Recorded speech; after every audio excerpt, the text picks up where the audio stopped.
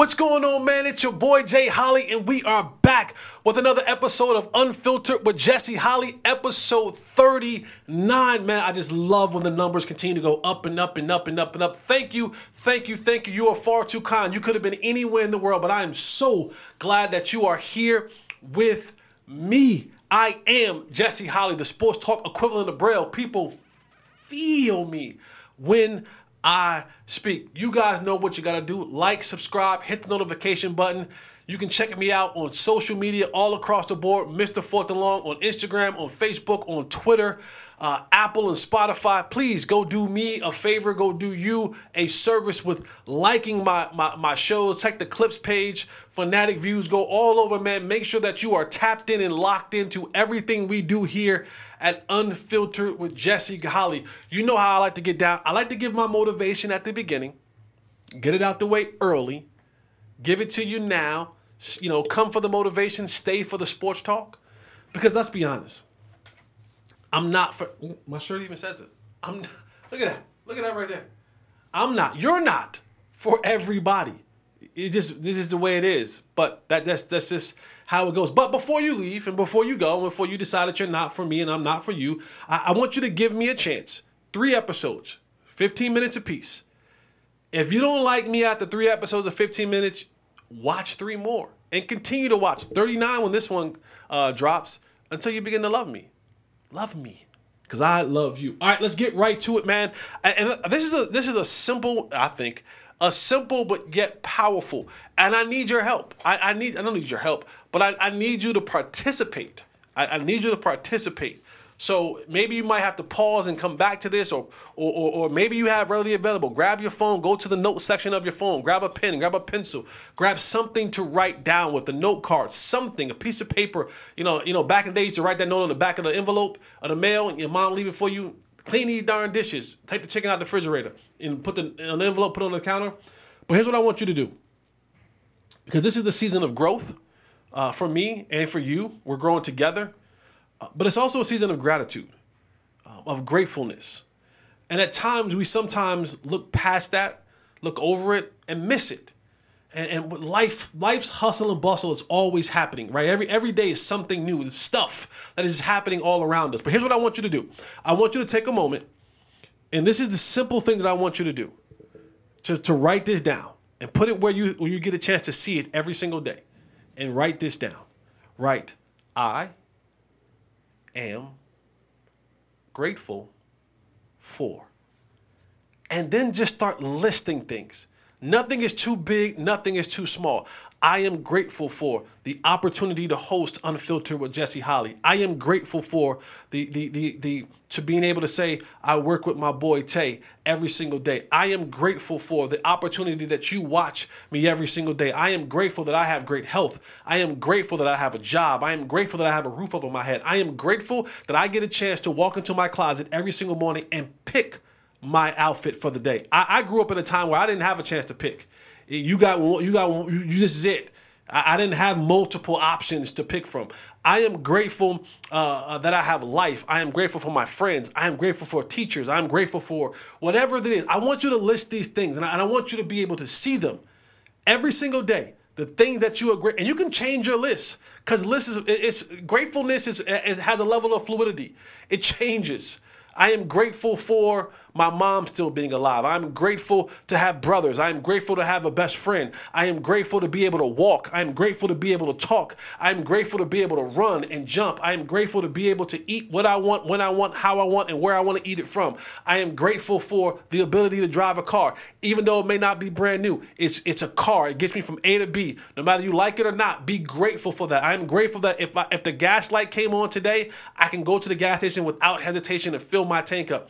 I am grateful for whatever that thing that you are grateful for. Write it down. I am grateful to be blessed. I am grateful that I am saved. I am grateful that I'm this. I am grateful that I'm that. Whatever that is, I want us to be in this space of gratitude, this space of just ultimate gratefulness, because at times we sometimes forget.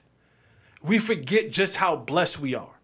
And if there's a reminder every single day, when you get up and you open your eyes, put it on your bathroom mirror, put it in your car, Make it your screensaver on your cell phone, whatever it is.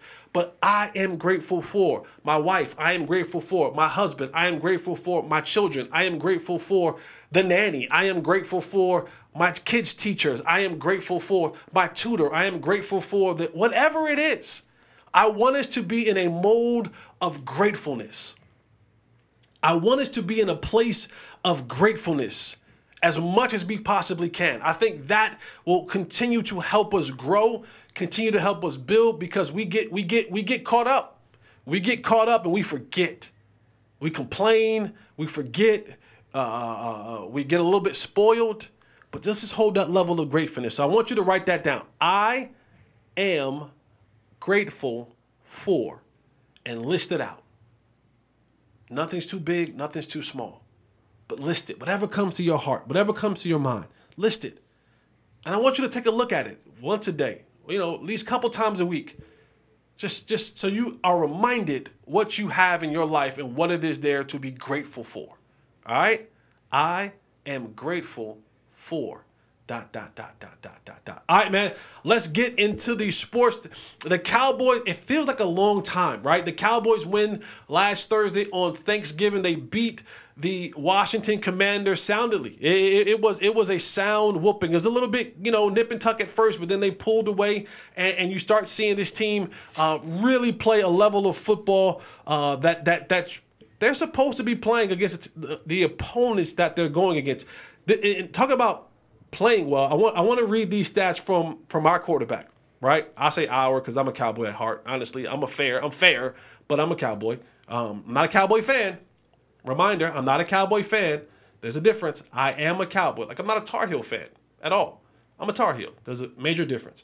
But this stat comes from Ed Warder, and it reads, quarterback Dak Prescott has thrown 300 yards, 4 touchdown passes, and 3 straight home games. That ties with Drew Brees in 2013 for the longest streak in NFL history. Prescott leads this team with 13 straight home wins. And they go up against the Seahawks this upcoming Thursday. But again, you saw Dak Prescott continue to be red hot. I mean, he is on absolute fire over the last couple of games. And I know people are going to say, look who they played. They can only play who's on the schedule, ladies and gentlemen.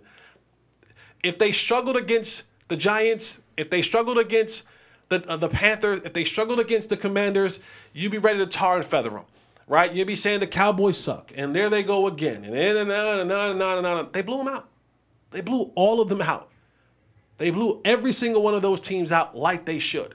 So that's who they're playing. That's what they did. You cannot be mad at what they are doing. But Dak is playing at an MVP level. Whether you want to put him in the conversation or not, he's playing at a very, very high level right now, and he's the leader of the Cowboys, and he's pushing this thing to where they have to be. Now they're entering this tough portion of their schedule, right? The last game of a game, 3 games in 12 days. They play the Seahawks on Thursday night this upcoming week, and that'll be a challenge. It'll be more of a challenge, I should say, than what it was for the Commanders and what it was for the Panthers and what it was for the Giants. It's going to be a little bit more of a challenge, and we'll get more into that as the week goes on. But it's going to be a challenge. They are better than those other teams, so the Cowboys can't sleep. They can't rest on defeating those other teams, because the Seattle Seahawks, who is a team that's in the conference, you got to understand that now for the Cowboys, you can kind of pretty much kiss winning the division bye-bye, because of the Eagles are there so far away. Even though you still have to play them, you're looking for them to fall tremendously, and they double birded you already. You thought, hey, when they play Buffalo, we're going to beat them. No, they said, no. When they play Kansas City, they said, no, we beat the Kansas. So Philly ain't helping you. They ain't helping you at all. So now what you have to do is you have to win out. You have to win out, and the best thing that you can hope for as a Cowboys fan is that you get the 5th seed. What does that mean? Well, the 5th seed, which is the highest ranking wild card seed, they get to go play the winner, or whoever the winner is, of the NFC South. So we're talking about maybe that's being Atlanta. Right now it's Atlanta. Maybe that being the Saints. It doesn't matter. It doesn't matter who is in the NFC South. I'll take it. I'll take the Cowboys going on the road to play in Atlanta, to play in New Orleans. Any one of those teams right now. Give me one of those teams right now, and I'll take it. So the Cowboys have to stay pace so they can stay in that 5th seed so that they can now travel to see the NFC South, and hopefully that someone else knocks off the Niners in the meantime, in between time, whether that be the Seahawks playing the Niners or whether that be the Lions playing the Niners, whoever that may be.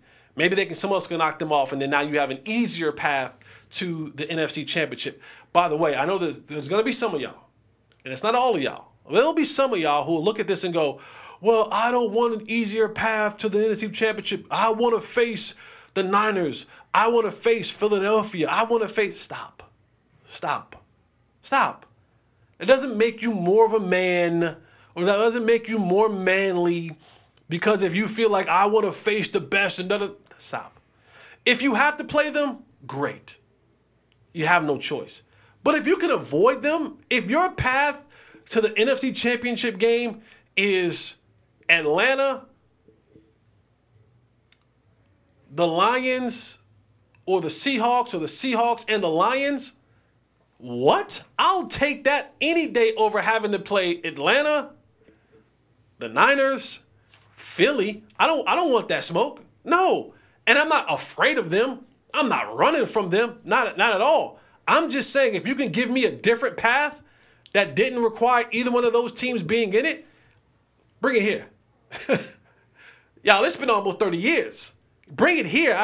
You don't get any more cooler points. No one's gonna go back if you win the NFC East and you win the Super Bowl. No one's gonna go back and be like, well, they beat the Seahawks and the Lions. No, they're not gonna say it the other way either. They beat the Niners no, they're not gonna say that. They're gonna say you won the Super Bowl. That's it. That's all they care about. How you got there, no one cares about. No one cares about it. The Rangers won the World Series.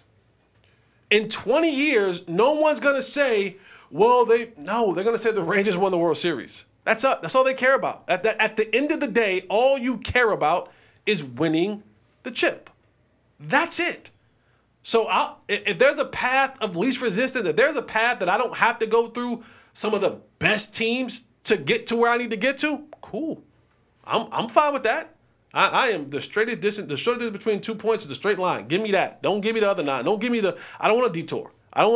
Give me the easy road to the championship. So I'm with you. I'm with those of you who think like me. We right here. Those of you who have this other mindset of we got to play these other teams because, no. Nah.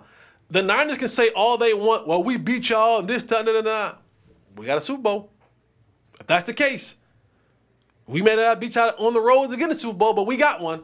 That's all that matters to me. Another interesting thing happening right now. Linebacker Shaq Leonard was released surprisingly from the Colts last week, and he's out there, passed through waivers primarily because he was owed a lot of money that now is on the books for the Colts. But the Cowboys need a linebacker. That's one place where they lack depth, and Shaq is coming for a visit. By the time that you see this Tuesday, Shaq will be on his way to Dallas for a visit. Now, I know a lot of you have a little PTSD when it comes to the Cowboys actually signing a free agent of notable with a notable name or someone that you may have really, really wanted. But hey, he's visiting the Cowboys first. And one thing I know about Jerry is he can wine and dine you. Jerry can wine and dine you. Pull them proverbial panties down. He can. Jerry, if he ain't good at nothing else, he's good at whining and dining you. He's good at making you feel like you're the belle of the ball. Jerry makes you feel like all this that you see, like what was that movie, Lion King? Look out there. All that your eyes can see that the sun touches is yours. Not really, but he makes you feel like that. He makes you feel like when you come in for a visit that what I can give you here with the Dallas Cowboys, you can't get anywhere else. And honestly, when it comes to the marketing and the publicity, that side of it, he's actually right. If you think about it, like if you just think about it in the terms of what better stage will you have a chance to broadcast your talents? A lot of things that's not accounted in the actual salary is the ability to say, hey, you're going to make money here in Dallas. I can tell you, as someone who was just a jag, someone who was just another guy, that's literally what I was, who was a backup, a special teams player. I was making like another probably $40,000 in the offseason a year, 30 to 40,000. Just, hey, come sign here for 2,500. Hey, come sign here for 3,000 for an hour. Come sign here for 5,000. And you look up, and you've done this for like the offseason. You look up, you go, man, 30 G's. $40,000. Yeah, no. And I'm just a jag. I'm just another guy. Sometimes I was taking the crumbs off other people's plate. Like, yeah, I don't want to do that. I'll do it. I'll do it. I know he turned it down for 10,000, but I sure will do it for 5. Man, I sure will do it for 3.5. And that's the way it works. So a guy like Shaq Leonard, you come here with the name, and then if you get on the field and actually make plays as a starter, I mean, the possibilities are endless. And I think Jerry uses that as well as a marketing tool. You talk about viewership, right? The Cowboys, America's team. They for the most part, the Cowboys don't play very many 12 noon games. The 12 noon games primarily go to the sucky teams. The teams that don't have good records. Now, they have to have parity and fairness, so they let other guys get Thursday night games and stuff, But for the most part, the bad teams, the teams that don't bring viewership, the team that people don't really want to see, they play the noon games. They play more noon games than anybody else. The Cowboys don't play very many noon games. They're either in that game of the week, 3:30 spot. They have multiple Sunday night, Monday night games. Like, they're prime time. So if you're looking to get out there and get your name out there, if you're Shaq Leonard, Jerry's absolutely right. I can make you the belle of the ball. I can make you the sexy chick. I can make you the Instagram model in football terms. Come to the Cowboys, play well, and if this team does well in the playoffs, and you were an added component to that, boy, you could be a hero for here forever. That's fact. That is fact. There's a bunch of people who live here in Dallas. Hell, me, I'm one of them. That if you do right, you make a couple plays here and there, and you don't embarrass the franchise, you found a home. Part of the reason why I didn't leave Dallas. I had a little name for myself. Figured I'll stay right here. Milk this thing for all it's worth. Shoot, we're talking about 10 years later. I'm still here. People still talk about me. People still want to talk to me. So Shaq Leonard visiting the Cowboys for a visit. He'll do his medicals. Visiting the Cowboys for a workout. He'll do his medicals. They'll work him out. They'll visit him. They'll probably take him to a nice dinner and show him the city. He'll probably be accompanied by probably Micah Parsons, maybe Dak Prescott and others. I'm sure Malik Hooker and Stephon Gilmore will join. They were teammates of his in Indianapolis, so that may be the inside push. But on the other side of that, reports have come out that the Eagles are also in hot pursuit of one Shaq Leonard. They lost their linebacker. Zachary Cunningham got hurt in their Monday night matchup. He may be out for a little while, so they're looking for linebacker help. And at this point in time of the year, you want to get the best players you possibly can on the field. And I don't know all of where Shaq Leonard is at as far as his back/nerves that go down to his legs type situation. But if he can play, he's a damn good player. Like, if he can give you something, I think, bringing him in, kind of getting him acclimated a little bit to your system. But Philly has been putting on a masterclass on how to sign guys. I'm going to be honest with you. Trades, free agent signings, Howie Roseman has put on a masterclass. I've said this on this show before. I've said it on social media. The Eagles front office, they need to put on one of those $99 with the free lunch at the hotel banquet hall. You get the free box lunch with them. $99, you come in, they put a masterclass on how to do this stuff and the front office stuff and how to make the trades and draft and sign free agents and all that kind of stuff while doing it while staying under the cap and having a quarterback that's making money and some other players that are making money. So, that is a thing that the Eagles have done well. So, and then the spicy comes a part of it is maybe the Eagles sign him, or maybe the Cowboys sign him just so the other person doesn't get him, right? We sign him and I wouldn't even say put him on the practice squad, because if you put him on the practice squad, then the team can poach him away. But sign him, put him on the active roster so that another team can't.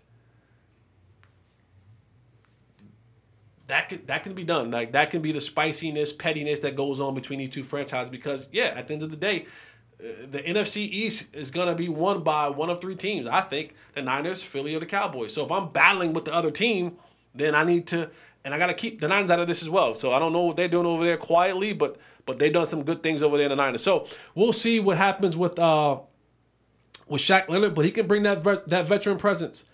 I'm not all the way sold on Marquise Bell playing a linebacker. I think he's done a fantastic job in his role. But, boy, it's a different monster when you get in the playoffs. Like, people start kind of like mouse in the house. And he's a smaller player, man. And that wear and tear on him, it can be significant. It really can. So I think I want to get someone in there like that has some real linebacking size, linebacking ability. And I think Shaq Leonard can do that. In more happier news, congratulations news, Dak's going to be a daddy. No, I know. He already has sons. I get it. Daniel Jones is his son.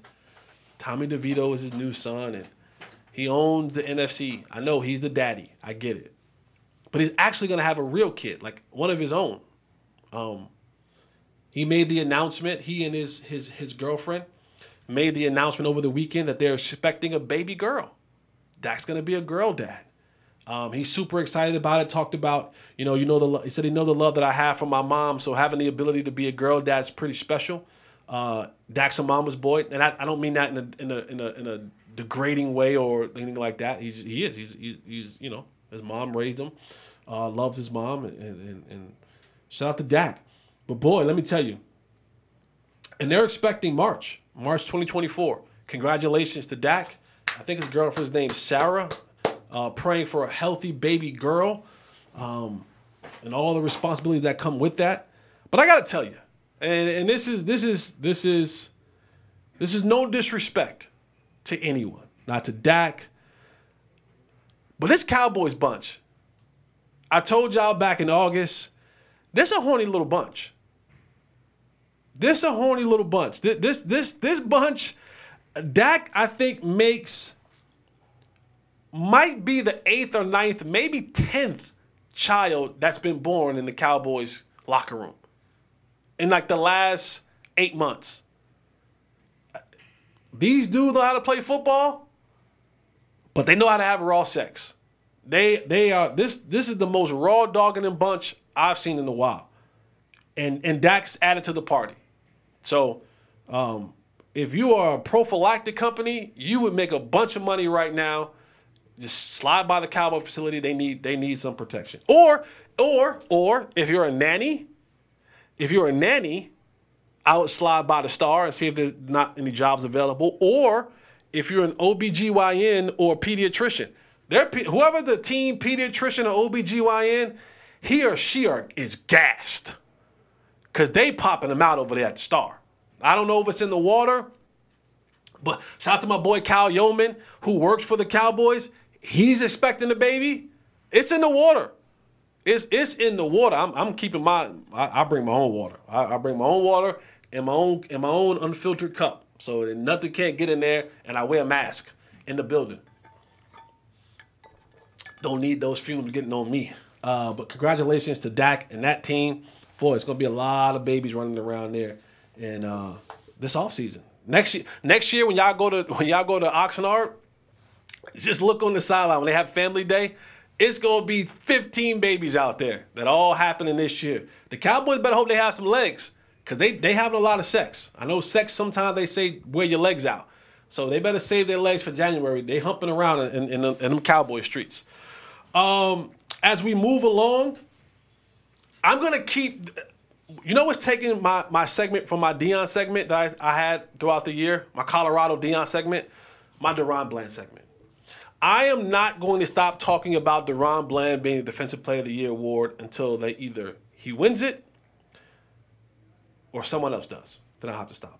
But even then, I probably won't stop. But DaRon Bland, there needs to be, Jerry, the media department, there needs to be more conversation being had nationally, locally, nationally, internationally, worldwide. DaRon Bland, I don't know why we're treating this. What was my saying the other day? Don't confuse regular. What did I say? I'll look. I wrote it down. If you're not careful, you will start to think it's routine. Don't take special for granted. We are taking special for granted.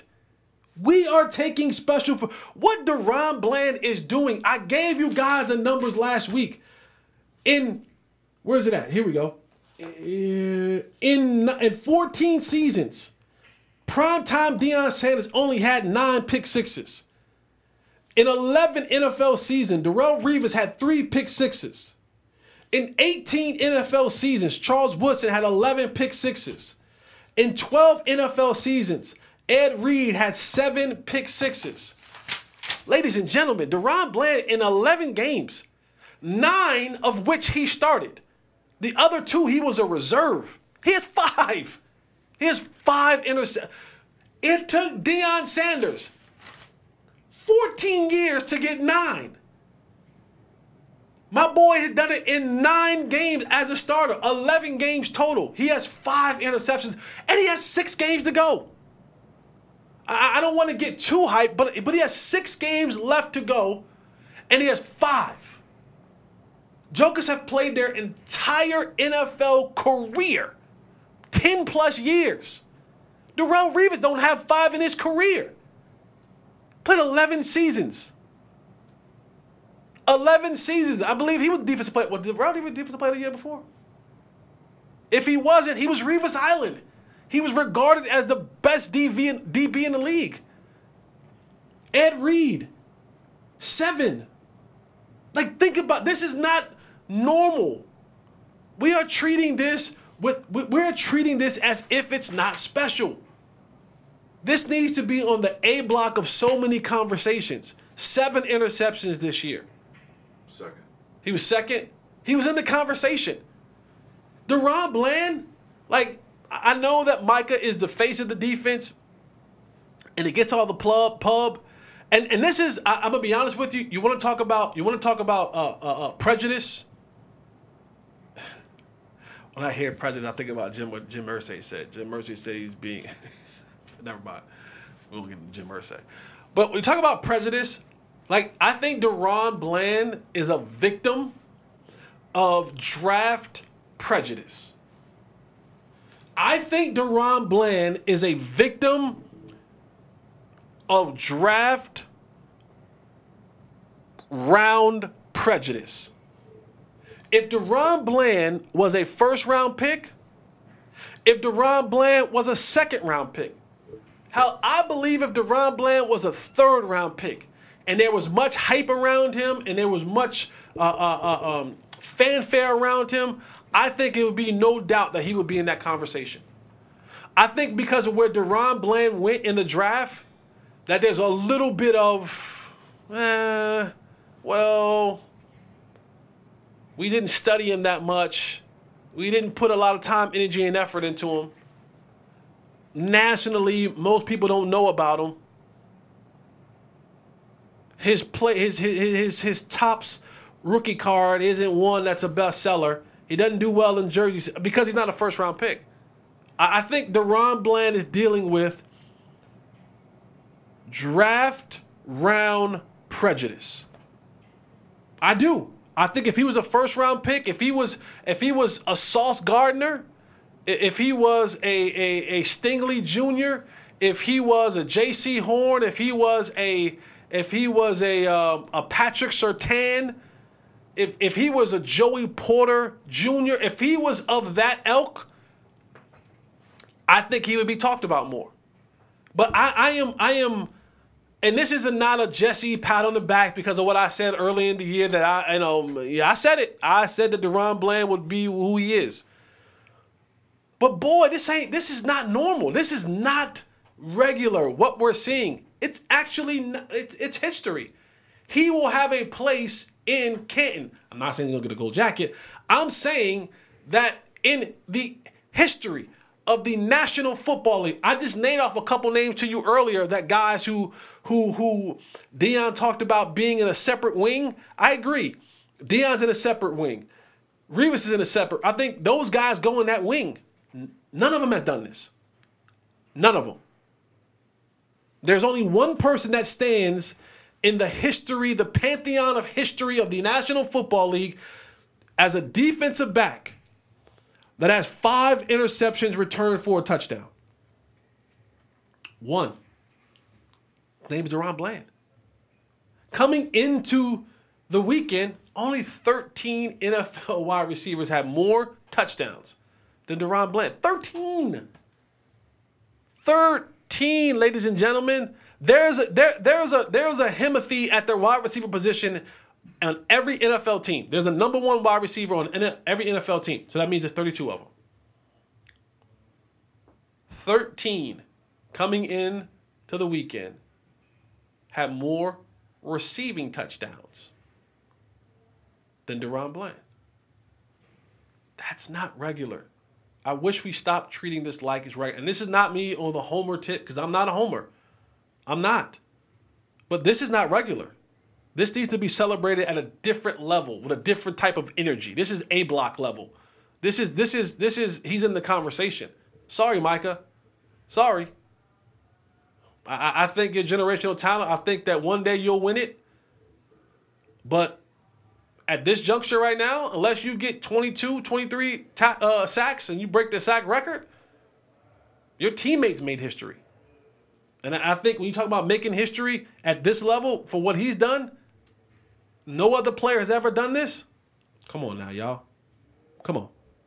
DaRon Bland, Defensive Player of the Year. I wish I was a gambling man, and that when I made that proclamation when Trayvon Diggs went out, that everything would be just fine with DaRon Bland. I wish I would have went on down to Choctaw or what's the other one? WinStar. Can you place bets there? Not football bets, huh? I don't know. I wish I would have called somebody, a bookie, and placed $100 on DaRon Bland winning Defensive Player of the Year award. I don't know what that return would have been, but I'm sure my money would have been tripled, quadrupled. I believe that DaRon Bland, and he has 6 games left, ladies and gentlemen.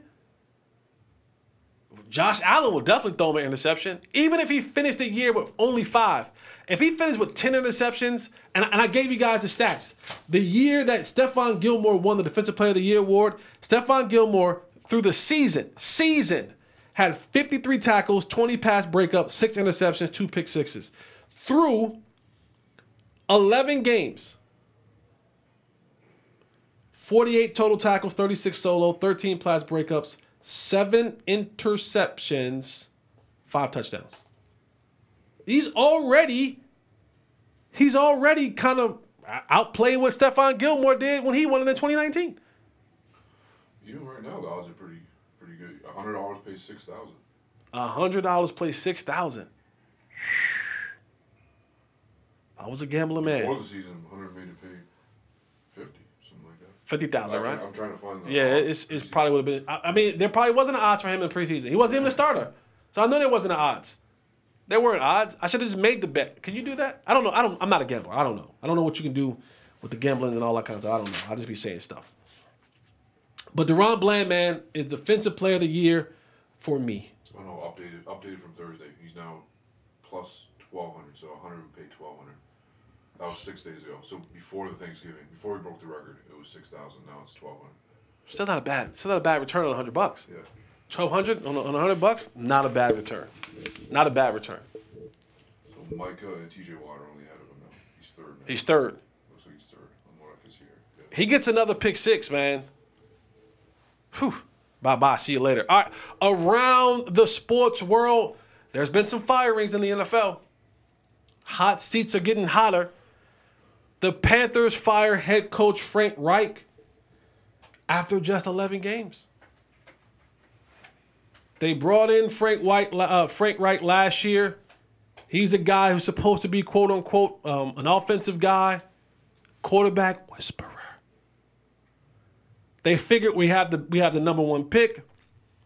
Let's figure this thing out. Let's get a coach in here who's going to be able to have this kid come in. They chose the smallest quarterback in NFL history, Bryce Young. And boy, has it been bad. It has been putrid. They have set Bryce Young up for absolute failure or a serious injury. The hits that he's been taking, the beating that he's been a part of.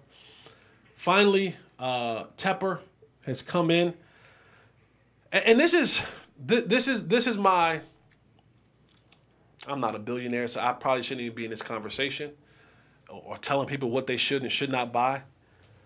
But sometimes businessmen who are billionaires, they buy these teams, and all of a sudden they try to treat these teams like they do their business. Right? They want instant gratification. They want instant wins. They want instant turnaround. They want all that stuff to happen right now. When Tepper came in, Matt Rule was the coach. They fired Matt Rule. Steve Wilkes came in. He was 6-6 over his time there. Instead of keeping Steve Wilkes, who had a good locker room, a good rapport, said nope. They went out. They hired Frank Reich, and in 11 games, they said we're good. We're good. Now, you don't have a head coach. Now, I'm not here to say that Frank Reich was the answer or wasn't the answer. I'm just saying if you can take anything from the Detroit Lions, take the fact that they allowed a coach to come in and work. You were the number one pick in the draft. You thought you was going to go 17-18-0 this year? Like, again, I'm not saying that Frank was the answer. I'm saying is as front office and ownership, you don't know what the answer is. And this is going to be, I know that people are dying to get NFL head coaching jobs, but you may see this job go to someone who might be the least of the candidates that they choose from. And here's why. You already have a meddling owner. You already have an owner who won't stay out of the business. And I know they're saying that, Jesse, if you were an owner or a billionaire, you can't tell him what to do. I get it. But if you're going to hire people to run the system, let them run it. Because even with the pick of C.J. Stroud or Bryce Young, reports are saying that they wanted C.J. Stroud. But the owner came in and he put his 2 cents in there and it ended up with Bryce Young. Sidebar. The Houston Texans and C.J. Stroud, and the success of C.J. Stroud, in my personal opinion, put so much pressure on the Panthers. When you looked in Houston and you saw the ascension of C.J. Stroud and the conversation began of him being in the MVP conversation or him taking the team that no one thought was going to be able to do anything, and now they're kind of the talk of the town a little bit. They lost this past weekend, but C.J. Stroud was still a baller in that game. And you go back and you look and you go, they were supposed to be saying that about my quarterback. My team was supposed to kind of have this turnaround. So as a billionaire owner, you're sitting back and you're just frustrated because no one's talking about your team. No one's talking about your quarterback. In fact, everyone's kind of even pointing the finger and laughing at you like, ha ha, you picked the wrong quarterback. You had the wrong coach. Your team is 1-11. The team who had the number 2 overall pick, they're doing pretty good.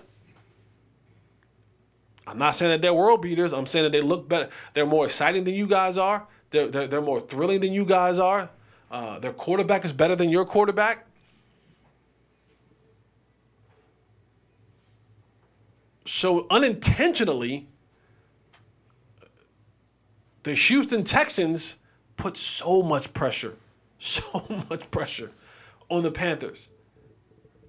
And now Tepper's going to have to come in and try to find some candidates to coach this team. And what's bad is they have no first-round picks. First-round picks are gone. They also have a bad offensive line. Your quarterback, I don't know what he is. He ain't good right now. And now you have to have this young kid come in this offseason and do what? Learn another offense. So that'll be 2 head coaches, 2 offensive coordinators, 2 offenses that he has to learn in back-to-back years. If you're talking about helping the development of a player, they basically have to start from scratch.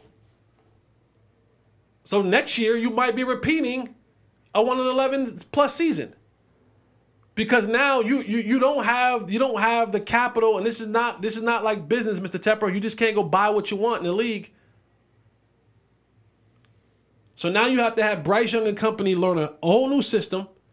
You have to build a whole new culture. Now, I'm not saying that it can't be changed. I mean, we've seen it. We've seen it happen. We've seen, look at Houston. It's a prime example. Like I said, they put pressure on the Panthers. But you just made it even more difficult for everybody. For everybody. But if I was you, Mr. Tepper, I would get on the phone. I'd make a couple phone calls. First, I would call Washington, and I would make Eric Bieniemy tell me no. Eric Bieniemy would have to tell me no. I think it's time for Eric Bieniemy to get a head coaching job. He would have to tell me no. And if he told me no, the next phone call I would make to Detroit. I'm going to see what Ben Johnson's doing. I'm going to see if Ben wants to come be a head coach of a football franchise. He's an offensive mind. You see what he's done with Jared Goff and how they've been able to be very productive in Detroit. And I'll see if I can't make that work. Because right now, any coach that has a little bit of knowledge of being a head coach in this league looks at this roster, looks that you don't have any first-round picks, looks that I have a quarterback that's potentially bad, and then I begin to hear the rumors that the owner of the team is a meddling owner, that he won't just let me do my job. Yeah, I might be out. I might be out. And not only do you owe Frank Reich $40-something million, you still paying Matt Rule. You owe Matt Rule $30 million.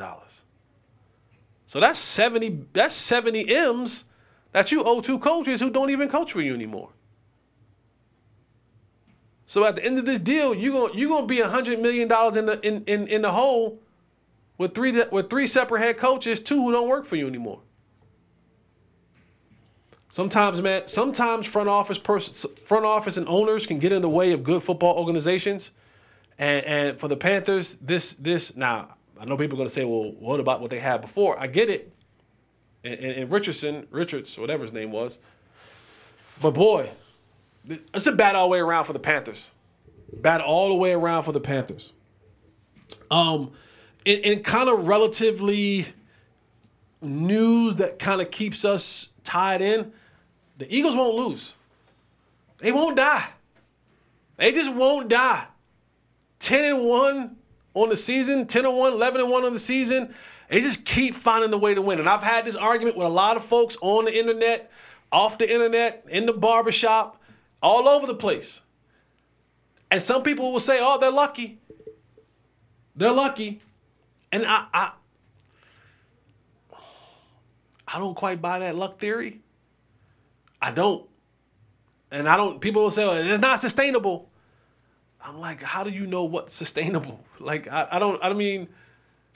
let's take, for example, they win the Buffalo game last night. And please don't go in the comments and tell me anything about refereeing. Don't do it. But people will say, well, if Josh Allen doesn't throw the ball off target to Gabe Davis, they win the game. And my response to that is, why did he throw the ball off target? It wasn't like he was just standing there. It wasn't like he didn't have any pressure. So for every action, there's a reaction. He threw the ball off target to an open Gabe Davis because he had pressure.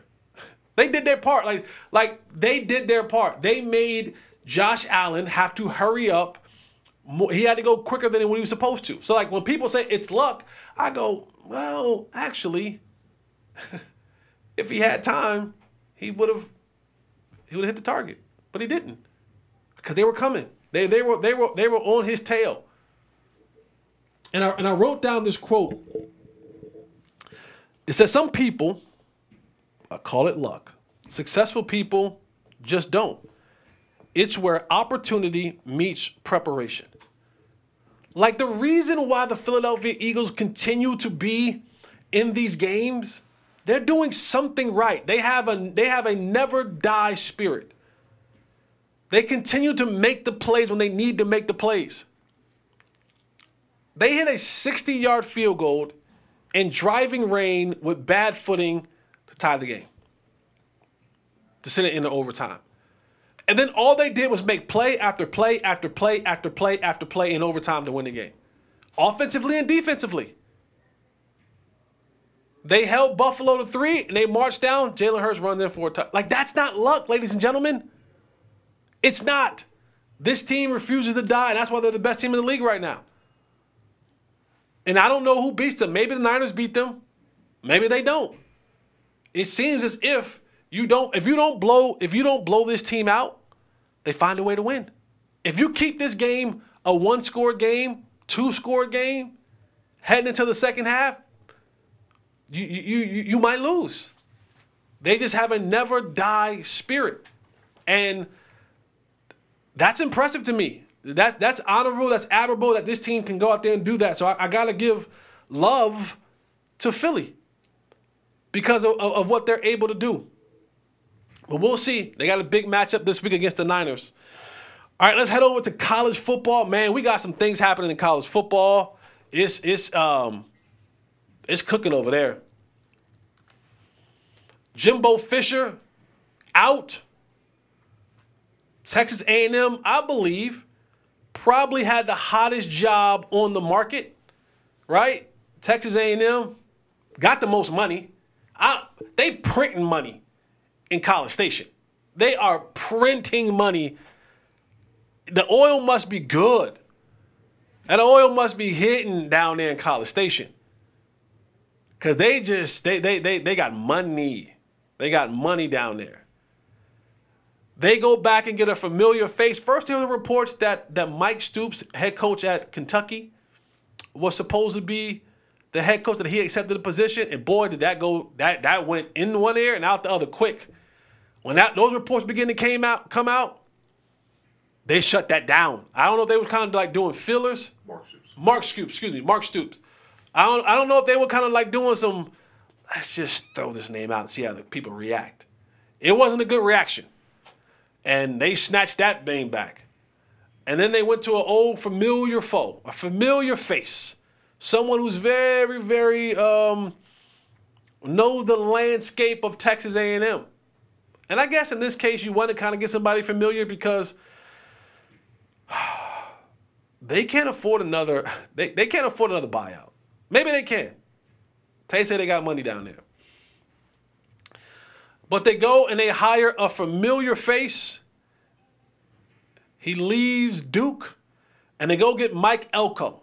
Mike Elko used to be the defensive coordinator at Texas A&M before he took the job at Duke. And he did a really good job at Duke. Like, he made Duke into a formidable opponent. Like, Duke wasn't just a cakewalk anymore. You had to kind of play them a little bit. Duke, I mean, they didn't beat us, but they did well. So A&M has their job open up, but there's a lot of. I want to take you guys through some of the job openings that is happening across college football. San Diego State, Brady Hoke retired. That job's open. Boise State, they fired their head coach, Andy Avilos. New Mexico fired Danny Gonzalez. So you got 3 jobs that have opened up in, the Mountain West? In the Mountain West. Let's go to the SEC. Texas A&M was open. It's now closed. They hired Mike Elko. Mississippi State had a job opening. They fired Zach Arnett. They hired Oklahoma's offensive coordinator, Jeff Lebby. Pac-12 got some jobs opening. Oregon State, and it may be more. Oregon may open up if Dan Lanning decides to go somewhere else. I don't know. Maybe some more jobs may open up. Maybe the Ohio State job opens up. I don't know. But Oregon State, their head coach, Jonathan Smith, left for the Michigan State job. ACC got some job openings. Syracuse filed Dino Babers. And now Duke had a job opening because Mike Elko left for Texas A&M. Big Ten got some job openings. Indiana fired Tom Allen. He's out. I don't know if that Ohio State job may open up. Maybe Michigan may open up. Harbaugh may decide to go to the league. There's been talks about Harbaugh going to the league. Maybe Dan Leonard takes one of those jobs if they open up, leaves Oregon. Maybe not. We don't know. Big 12 got some jobs opening up. Houston, they fired Dana Holgerson. He's out of there. And then the Sun Belt, ULM, what is that? University of Louisiana Monroe? Yeah. They fired their head coach, Terry Bowden.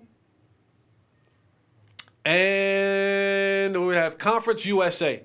The UTEP job has opened up. So there's a bunch of jobs that has opened up all across the landscape. I found the new gig.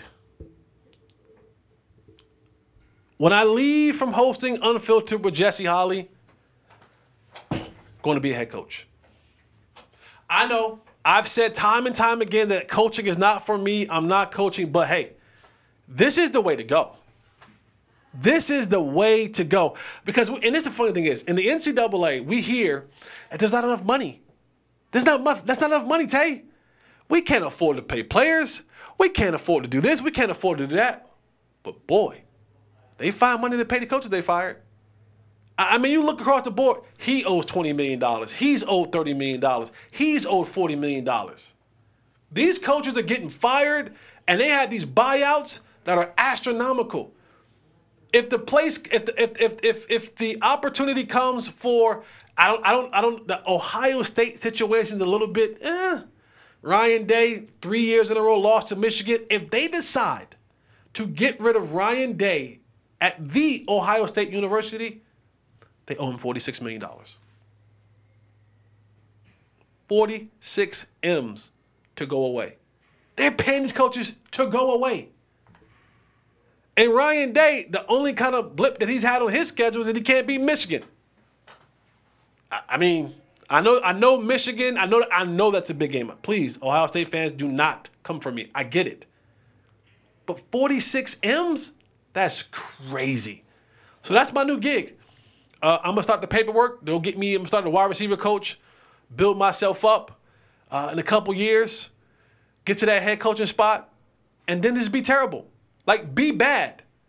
Be bad, have a contract worth $30 million, get fired, then I'll come back and host Unfiltered with Jesse Holly, $30 million richer, because doesn't have to pay me that money. That's the new gig. It used to be credit card scam. It used to be the PP loan scam that everybody was doing during COVID. Head coaching, NFL or college. Go be a head coach. That is the new jig, whatever it's called. That's the new scam right there. Go be a head coach. Like, I've never seen so many people fail up. Jokers is failing up. They getting fired and getting the bag. Get fired and get the buyout. That is the new hustle. So, if you guys don't see me anymore, no, I'm focusing on my new hustle. I'm going to be a wide receivers coach. I'm going to be a head coach in about 4 years. Then I'm going to get fired. And I'll be back. So I'll be back in about 6 years, but I'll be $30 million richer. Our boy DaRon, I think the season was a success. Even though they only won 4 games, I think overall what he did at Colorado was a success. But boy, are people starting to flee. People are out of there. Coachings are out of there. Tim Brewster, who's a tight ends coach and probably one of the best recruiters. Tim is probably a top 5 recruiter in the country. He's resigned at Colorado. He's no longer there. I can see in the upcoming future that they're probably losing their offensive coordinator.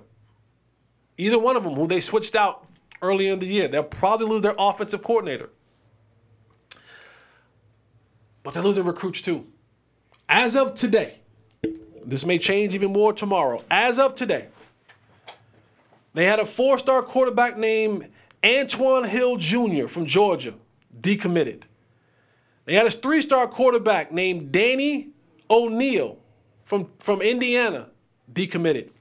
They had a 2025 running back, Jamaris Wilder from Florida, decommitted. and one of their tight ends are entering the transfer portal. Now, I don't know what that means for Colorado. And maybe Deion told them, like he told some other folks, hey, you know what? This might not be the place for you. I don't know what the conversation is.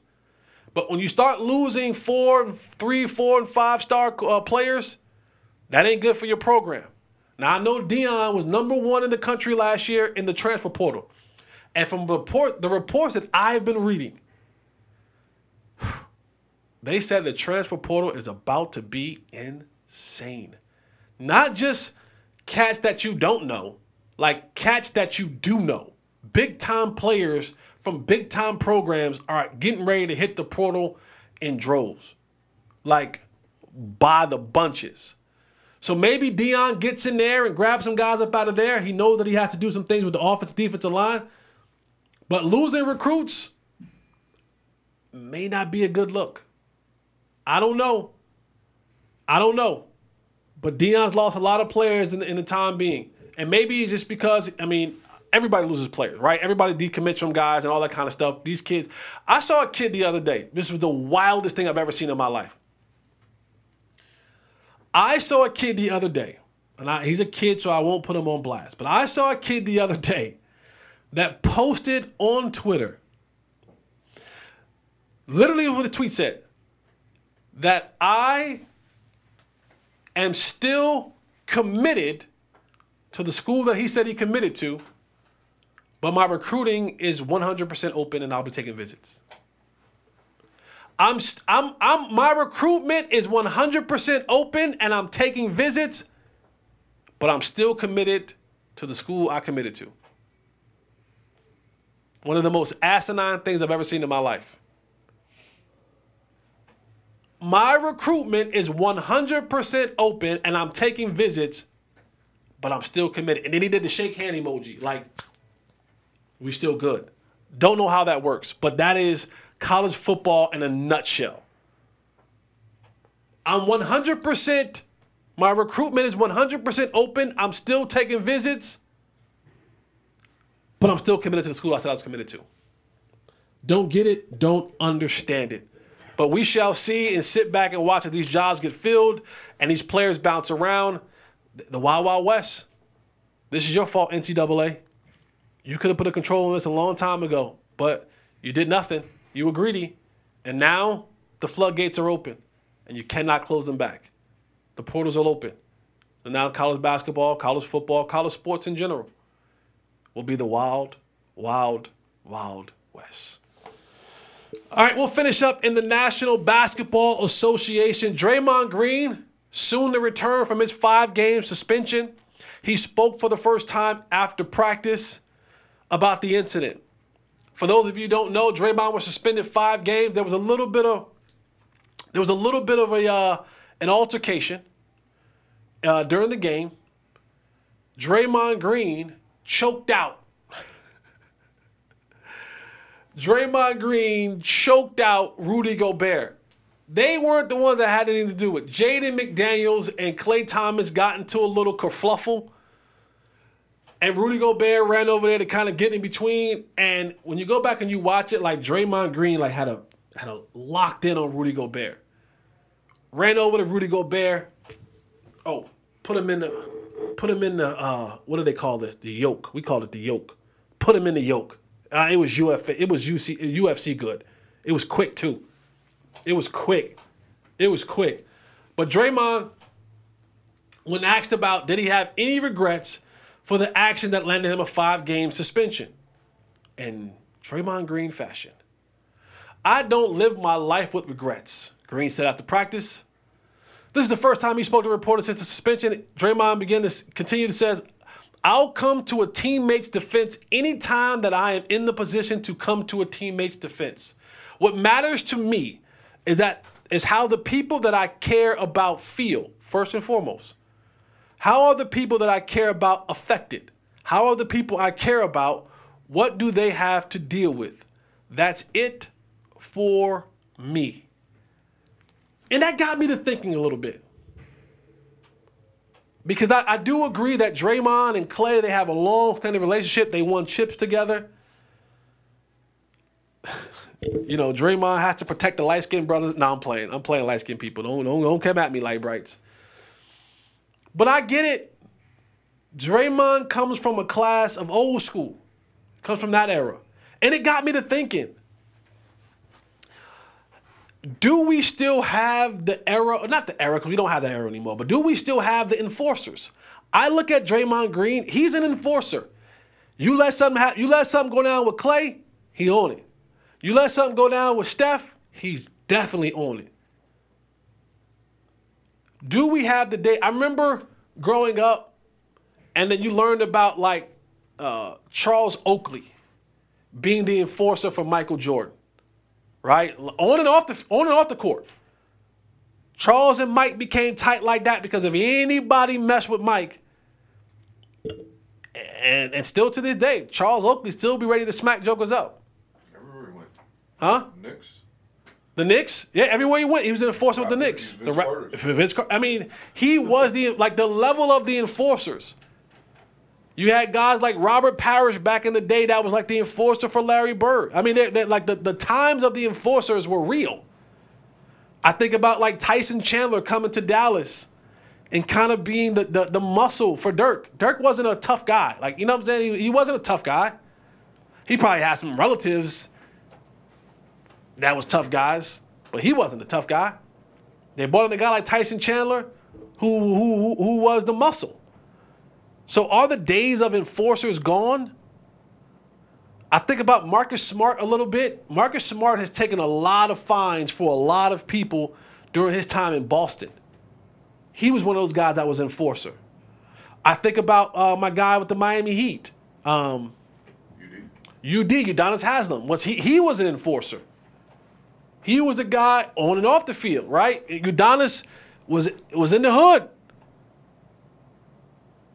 They got some change snatched from Miami Heat players. UD went and got him back. Same thing. So it is the day and time of the enforcer. And I'm not mad at Draymond Green. You got to do what you got. I think that's his role. You have to find value. When your skills begin to diminish, what's your value to the team? I think Draymond does a great job defensively, being able to keep everybody in line. But also, you need that enforcer. Rudy Gay wish he had an enforcer. He wouldn't have got choked out. I think about some of the young superstars in this league. Does John Morant have an enforcer? Well, John Morant carried a blicky. So John Morant don't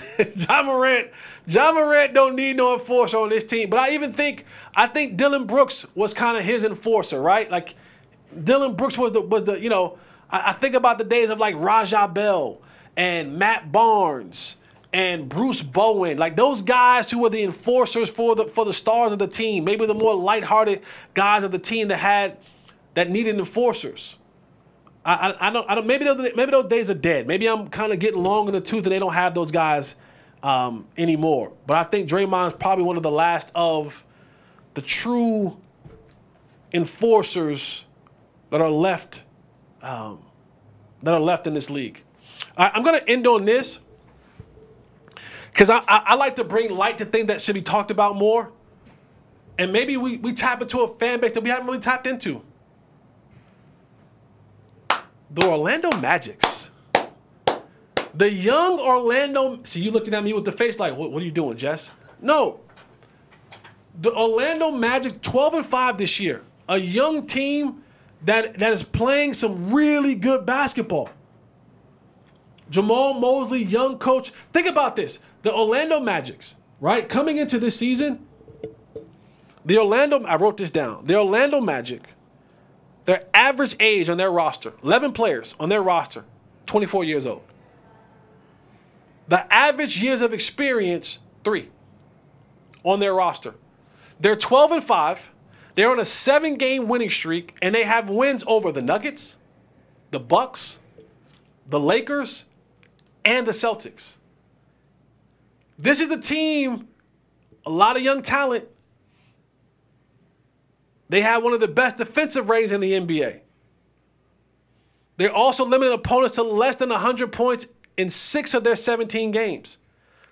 They're young, They're inexperienced. They're athletic, led by Paulo Banchero, their first-round pick and Rookie of the Year last year. I mean, this team has put some things together. Put the Orlando Magics on your radar, and they're playing in the East. I think if there's any conference that you can kind of gain a little bit of leverage, is the East. You know, Boston's probably at the top, followed by Milwaukee, or however you want to do that, 1-2 of those teams. But after that, Philly's in there somewhere. But Orlando can find themselves in the mix. A young group, talked about it earlier, you know, getting some veteran dudes on that team, maybe an enforcer here and there, maybe a young guy, or maybe an older guy that can help with that nucleus. But keep your eye out for the Orlando Magics. I don't know if this is going to last long, but right now, this team feels like it's one of those young teams that, like, kind of like how Sacramento was a couple years ago, even last year. They're young, they're building experience, they're starting to believe in one another, they're starting to trust the system. It's starting on the defensive end because nobody wants to play defense like that, especially young players. All they want to do is, I can score. Let me go score. Let me go score 160 points. But it starts on the defensive end for a young group, and then the offense begins to come. So they're learning how to play basketball, but keep your eye out. Orlando Magic fans, I don't know how many of you are out there. I don't know if there's a large contingency of you. I don't know.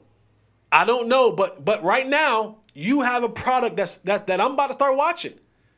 You've got my attention. You got me curious. You piqued my curiosity. Now you have my attention. So I'm gonna see what y'all gonna do, Orlando. But right now, if you're looking for a team that's outside of the normal Boston, Milwaukee, Suns, Lakers, Nuggets, check out the young Orlando Magic.